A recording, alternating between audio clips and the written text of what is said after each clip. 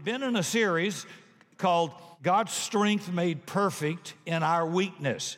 And this weekend, we're interrupting it because this is our Serve weekend, where we're asking everybody to help in some area of your spiritual family, to get connected, to discover what you do, to help the family grow stronger, and to make a bigger difference. How many of you know surrounding major sporting events are what are called luxury boxes? Take a look.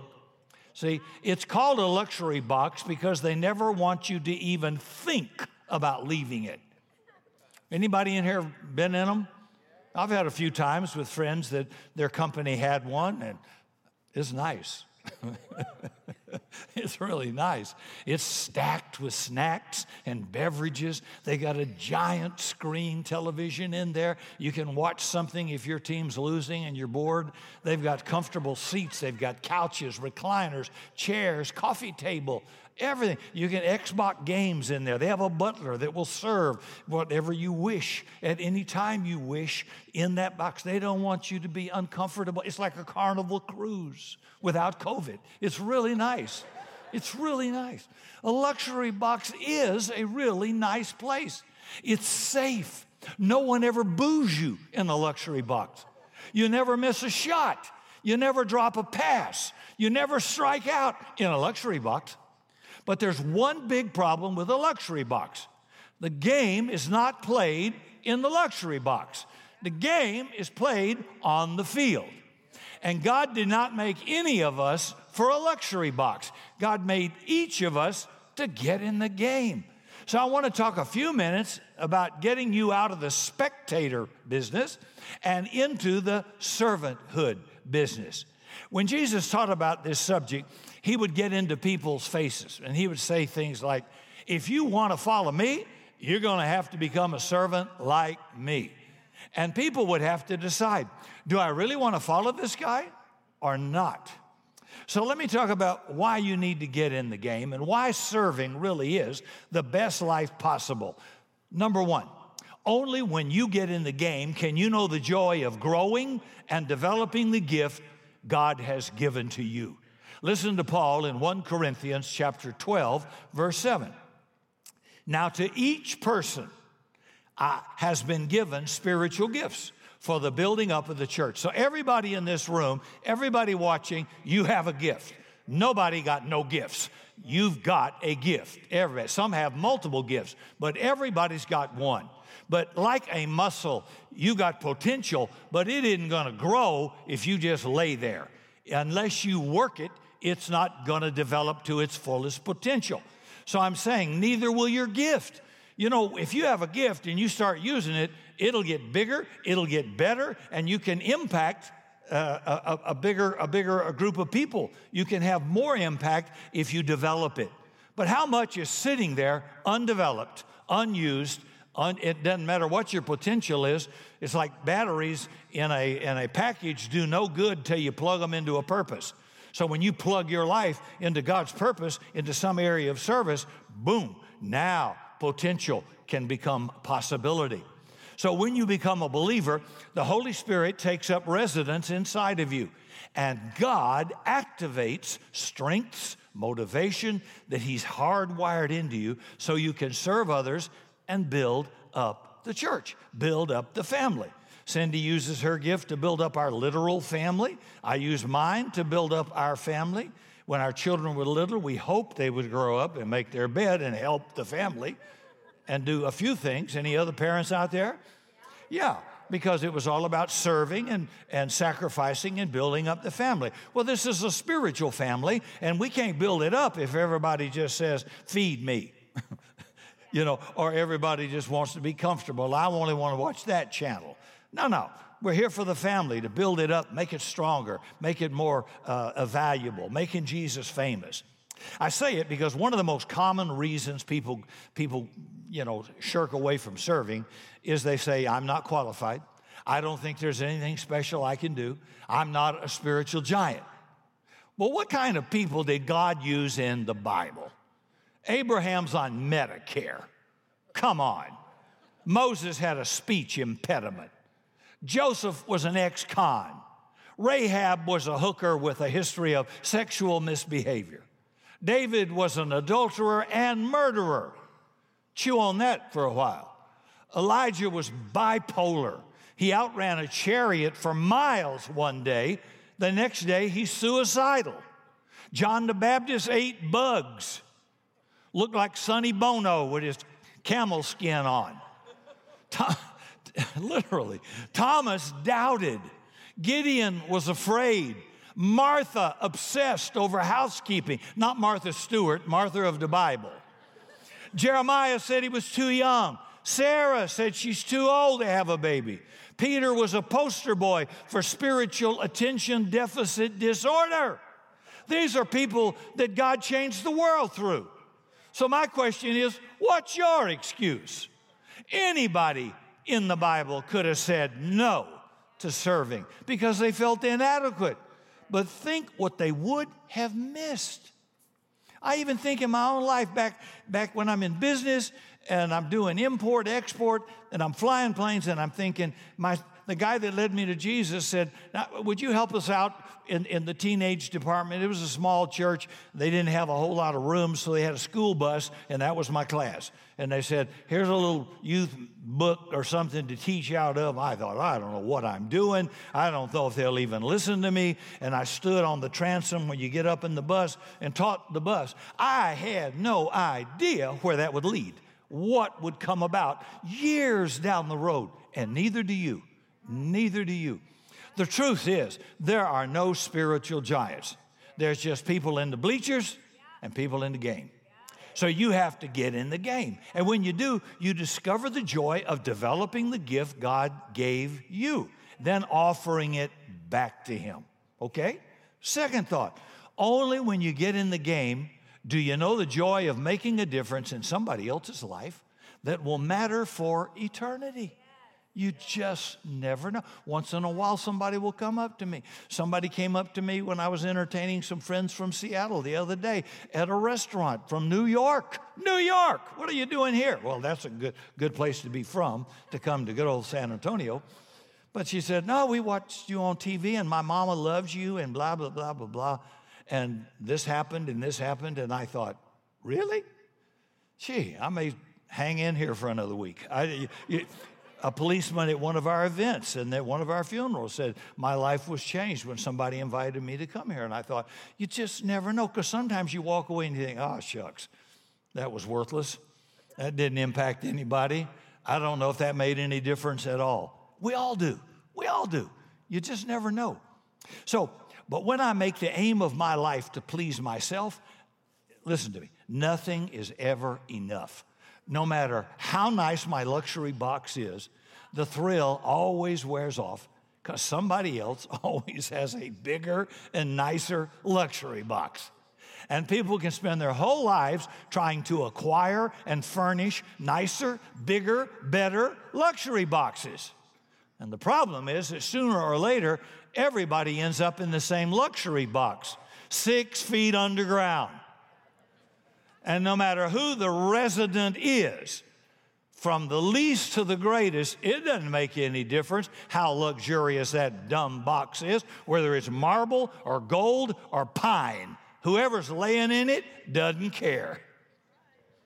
What matters is when it's time for your final box, not how many nice boxes you had, but it comes down to who you served and who you helped in the name and power of Jesus along life's journey. And I'll tell you something, I've never met anybody yet who regretted serving. I've never met anybody in the kingdom who came to the end of their life and said, gee, I wish I'd spent more time watching TV. Yeah, no.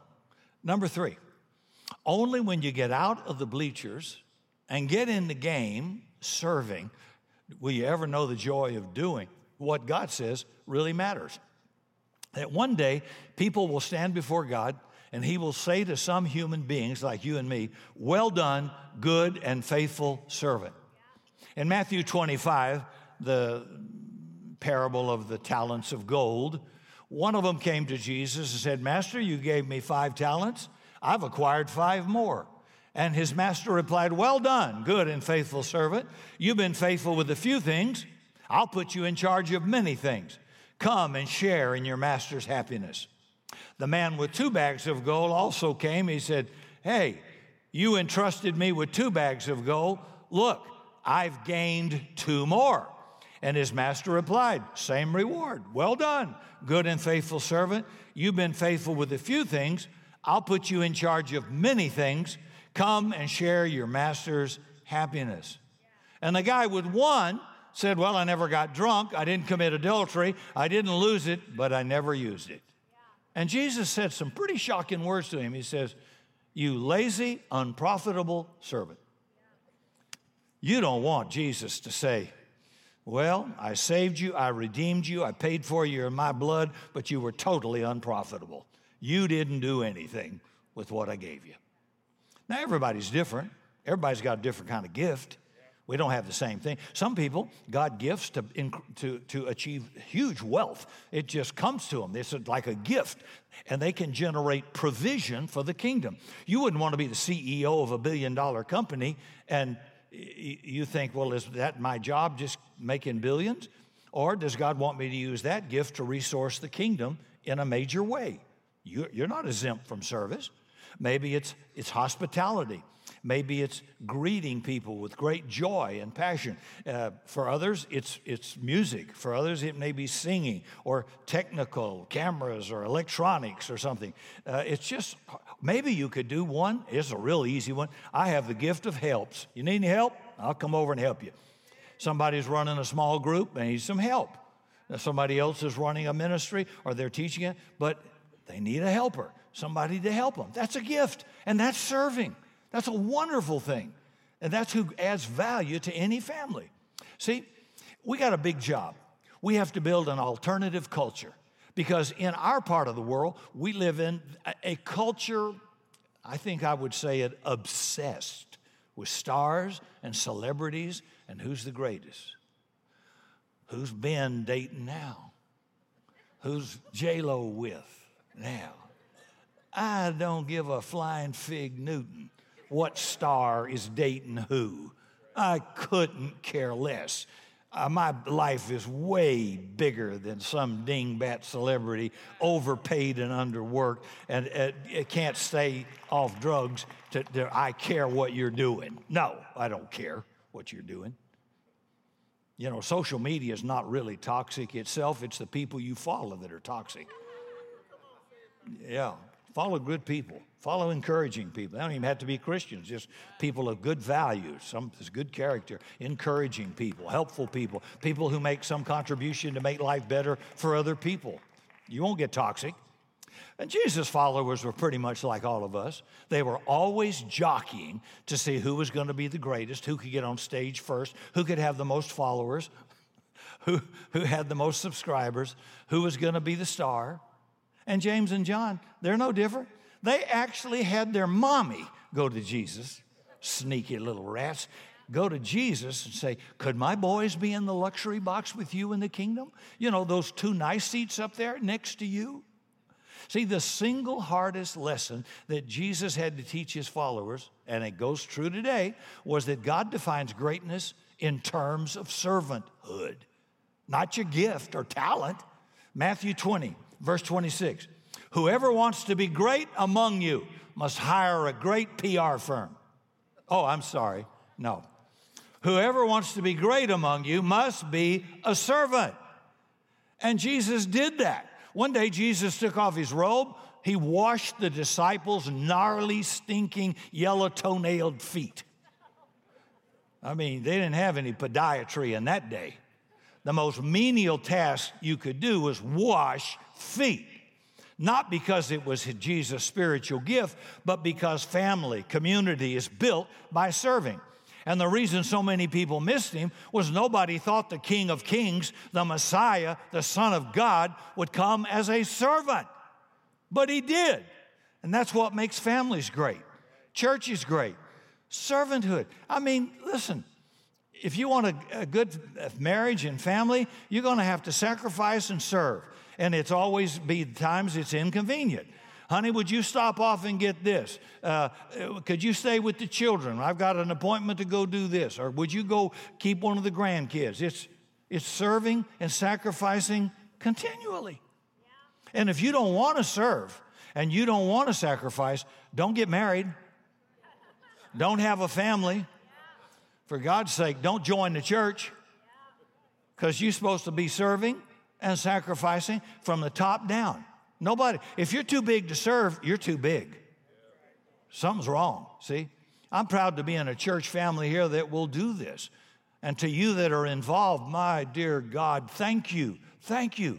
Because as a church, we wouldn't exist if it were not for people who simply said, okay, I'll serve, I'll help, I'll give me something I can do. Now, people, this is important to know. Sometimes people will come into the family from outside, unknown, unconnected, and they want to be the singer.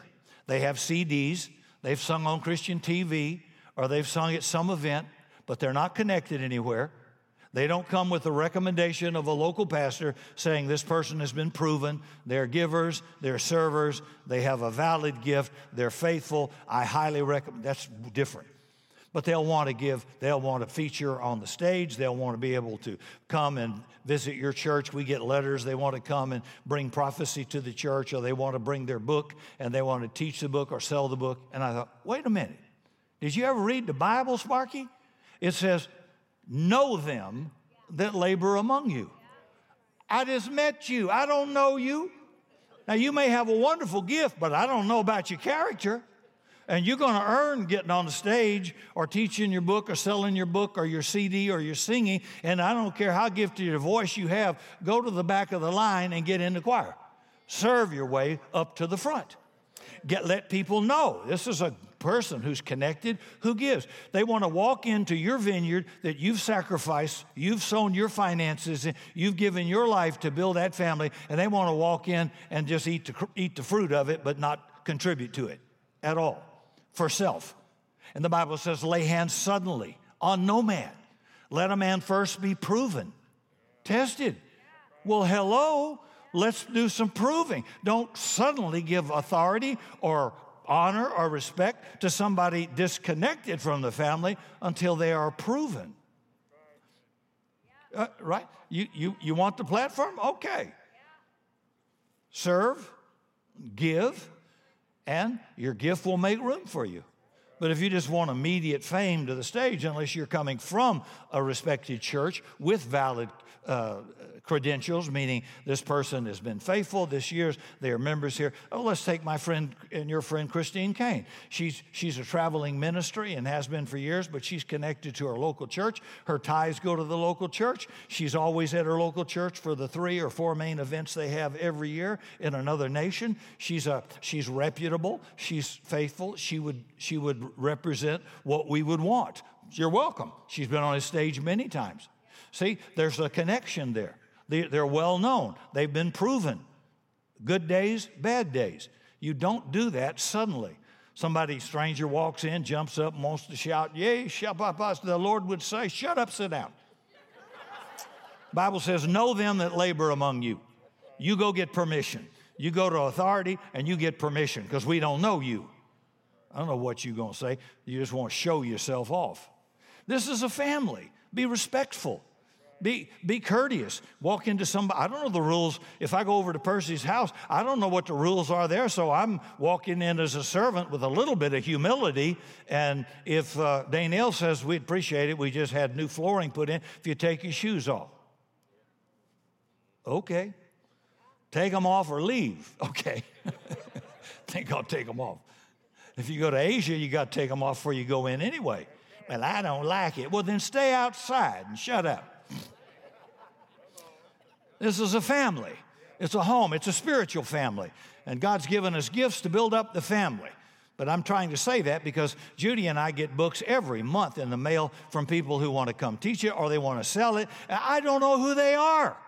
They get a mailing list of pastors from around the country and they send stuff out. No, get in a local church, prove yourself, then your book might have more widespread acceptance. Sure, makes good sense, but common sense is not very common, and it's almost like superpower if you have it. So prove yourself. I like the way Dr. Martin Luther King put it. He said it better. He said, you want to be great? Good. Everybody can be great because anybody can serve. He said, you don't need a college degree to serve. You don't have to make your subject and verb agree to serve.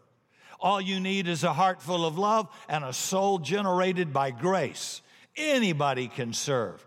Everybody who's a Jesus follower, he said, should serve. Of course. It's just normal. Some of you are committed to God. I know it. You know Jesus died on the cross. You believe that. Your sins are forgiven. You receive that gift. But the truth is, you're still in the bleachers. You're still on the sidelines. You're still a spectator. You're still in the luxury box. So what we want to do this weekend is nudge you a little bit, oh, maybe more than a nudge, maybe a little bump, to tell you it's time to get out of the bleachers and get in the game. Do something. Can I carry that for you? Do something. I hope you'll be open to the call. Don't spend your life in that luxury box as a spectator. It'll hinder your faith. It'll start to make you a little cynical, and you'll remain a spectator and become increasingly passive. Sadly, you'll start to think your life is just about you and getting into a nice luxury box. Whatever God gave you, he said it was to equip, to serve, to build up the family, the body of Christ. So how do you escape that and just run out? So find where God's planted you. That's the church that God's put you in. Where? Then, now you start making a contribution. You serve, you give, you worship, you help. You're part of that. That's your spiritual family. And you're changing lives at the same time. See? The church Jesus came to start was not a church of service attenders. It was a community of servants. There are lots of people around here, I know it, but the majority are spectators. Jesus said, the harvest is plenteous, laborers are few. We need you. And if you're saying, really, I'm too busy to serve, ask yourself, too busy doing what? What's more important than hearing, well done, good and faithful servant? Now, let me pause to say this. Tragically, this past week, we came upon an accident, and a few other people did as well, where two teenage young men lost their lives in a fiery car crash right down here at Bulverde near the high school, and lost their lives. I can't imagine the devastating impact that had on mom and dad and family and friends and loved ones. Gone too early, too soon. Nobody, not those guys, ever planned a funeral. None of them. Nobody plans to die unless they're on a long-term disease and they know they're just counting the days. But most of us don't have a time we think we will die, and it's so sudden. And I'm thinking, I don't know how many ticks I've got left in the clock. I don't know, but all I know is I've got today. You know, well, someday I think I'll do this. Someday is not a day of the week. Open your calendar, find someday. It's not on there. Today is the only day you have. Today is the day of salvation. That's what God says. This is the only day you have. Use it wisely. Use your life. Don't postpone out in the future something that can only be attained today. Because I don't have even God says, don't boast about tomorrow, dude. You don't even know what a day may bring forth. Your life is a vapor. And even if you live to be long and old, you'll look back and say, man, that was quick. What a quick ride. So how can you find out what your gifts are when you don't know? Well, simple. Start experimenting. Try a bunch of stuff. What do you like to read? What do you like to do? What flicks your switch? What do people say, hey, that's really cool when you do that, or you do that very well? What is it in you that excites you when you do it? See? What makes your heart kind of beat fast? Look, there's something we all suck at, right? We're not good at everything. So God's not going to build my future on what I can't do. He's going to build my future on what I can do that he gave me to do.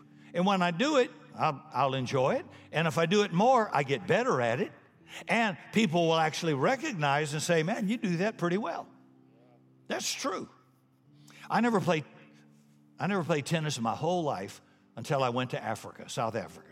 And back then, this is 40 years ago, everybody played tennis. I never played tennis in my whole life. And so if I wanted to fit in, I had to play some tennis. Well, not knowing if I could even play, I got me a nice racket. That was pretty pricey too. And then I took a few lessons, and I liked it. And the more I played, the better I got. And you may not know this. I played in the backyard with the great Grand Slam champion, Margaret Court. I played with her as my partner in her backyard, and I never played tennis a day in my life until a year before that. And I just picked it up, and obviously it wasn't my assignment in life, but I was pretty good at it. And I liked playing it, doing it. You're going to like what you do when you do what God wired you to do. You're going to like it. And it's not going to be hard. It's a gift. It's not hard. Sometimes I get asked to be impromptu. How did you do that? Or we need a quick cut for that. You did it in one take. How do you? It's a gift. I don't have a little magic fairy that flies down and says, okay, it's just a gift. I don't even think about it. When it's a gift, you don't think about it. You can hit the ball, or you can do this, or you can do that because God gave it to you. Well, you've got a gift. You say, well, I haven't got a clue. That's because you haven't ever done anything then. Well, go out and try some stuff. Sign up for one of our ministry classes. Sign up for some place you could just help. Sign up for some place where you think you might have an interest. It's not an eternal sign up. If it doesn't work out, you don't like it, you can switch to something else until you find out which ball you can hit. This is not complicated, folks, right? Okay, if at first you don't succeed, skydiving's not for you. Pretty simple. So just imagine what could happen if everybody in Summit was a player, not a poser. See, using their spiritual gifts to build this body up and make a difference in our city. There's nothing that can stop it except us. So if you're following Jesus and you're still up in the bleachers, get out of the stinking bleachers and get in the game. And after the service, Cindy will mention to you, all the ministries are out in the lobby. You can ask some questions. You could try it out, but at least look at it. Take a shot at it for the new year to serve and use that gift. Do you realize we probably have better musicians, better singers, better teachers, and better preachers than we have now currently that are unused? And nobody will ever know what could have been. Martin Luther King did not plan to be the spokesman for equal rights and the injustice of slavery and civil rights. He was drafted by many, many people because he had a very small church, but he had a very powerful gift. And so he yielded himself to be a spokesman and changed the world. Incredible. He just used it. None of us think we have much, but God touches it. He makes a little, a lot when he touches it. And he can do that for you. Would you bow your head with me for a moment? Father, help everybody here to know the joy of a life spent serving you. I pray that everybody in this room will find a place of service that fits in nicely with their gift, their talent, their passion to make some difference. Doesn't have to be great, just a place to serve. It's not overworked, it's not used all the time, but everybody can do something. What is the something I can do that I enjoy that could help change a life or make a difference in a family? You know, we have a lot of parts in the body, and your little bitty toe is in your shoe. Nobody sees it, but if you stub that on the shower or the bathtub, it'll make the whole body jump around. Well, there are parts in the body that make this thing successful that you'll never see. People behind the scenes, they make such a contribution. God's the one who rewards that ultimately, not man. So God is the ultimate one who sees and who rewards. Let me urge you, get connected. Find a group. Get in a connect group. Get in some ministry. Just say, I'll help. Or could I do this? Or I feel like I'd like to try this out. You don't have to sign a contract. It's just try it out. See if it bears fruit. And if not, try something else. But do something. Let me ask you this. Just like two young men went out into eternity the other day, full of potential, probably a promising future, gone. What about you? If this was your last day on planet Earth, would you go to heaven? Are you sure that you have eternal life? There's no need to be dilly-dallying around about that. Make that decision now, because you don't know what a day may hold. Not one of us does. For more information on Summit Christian Center, visit summitsa.com.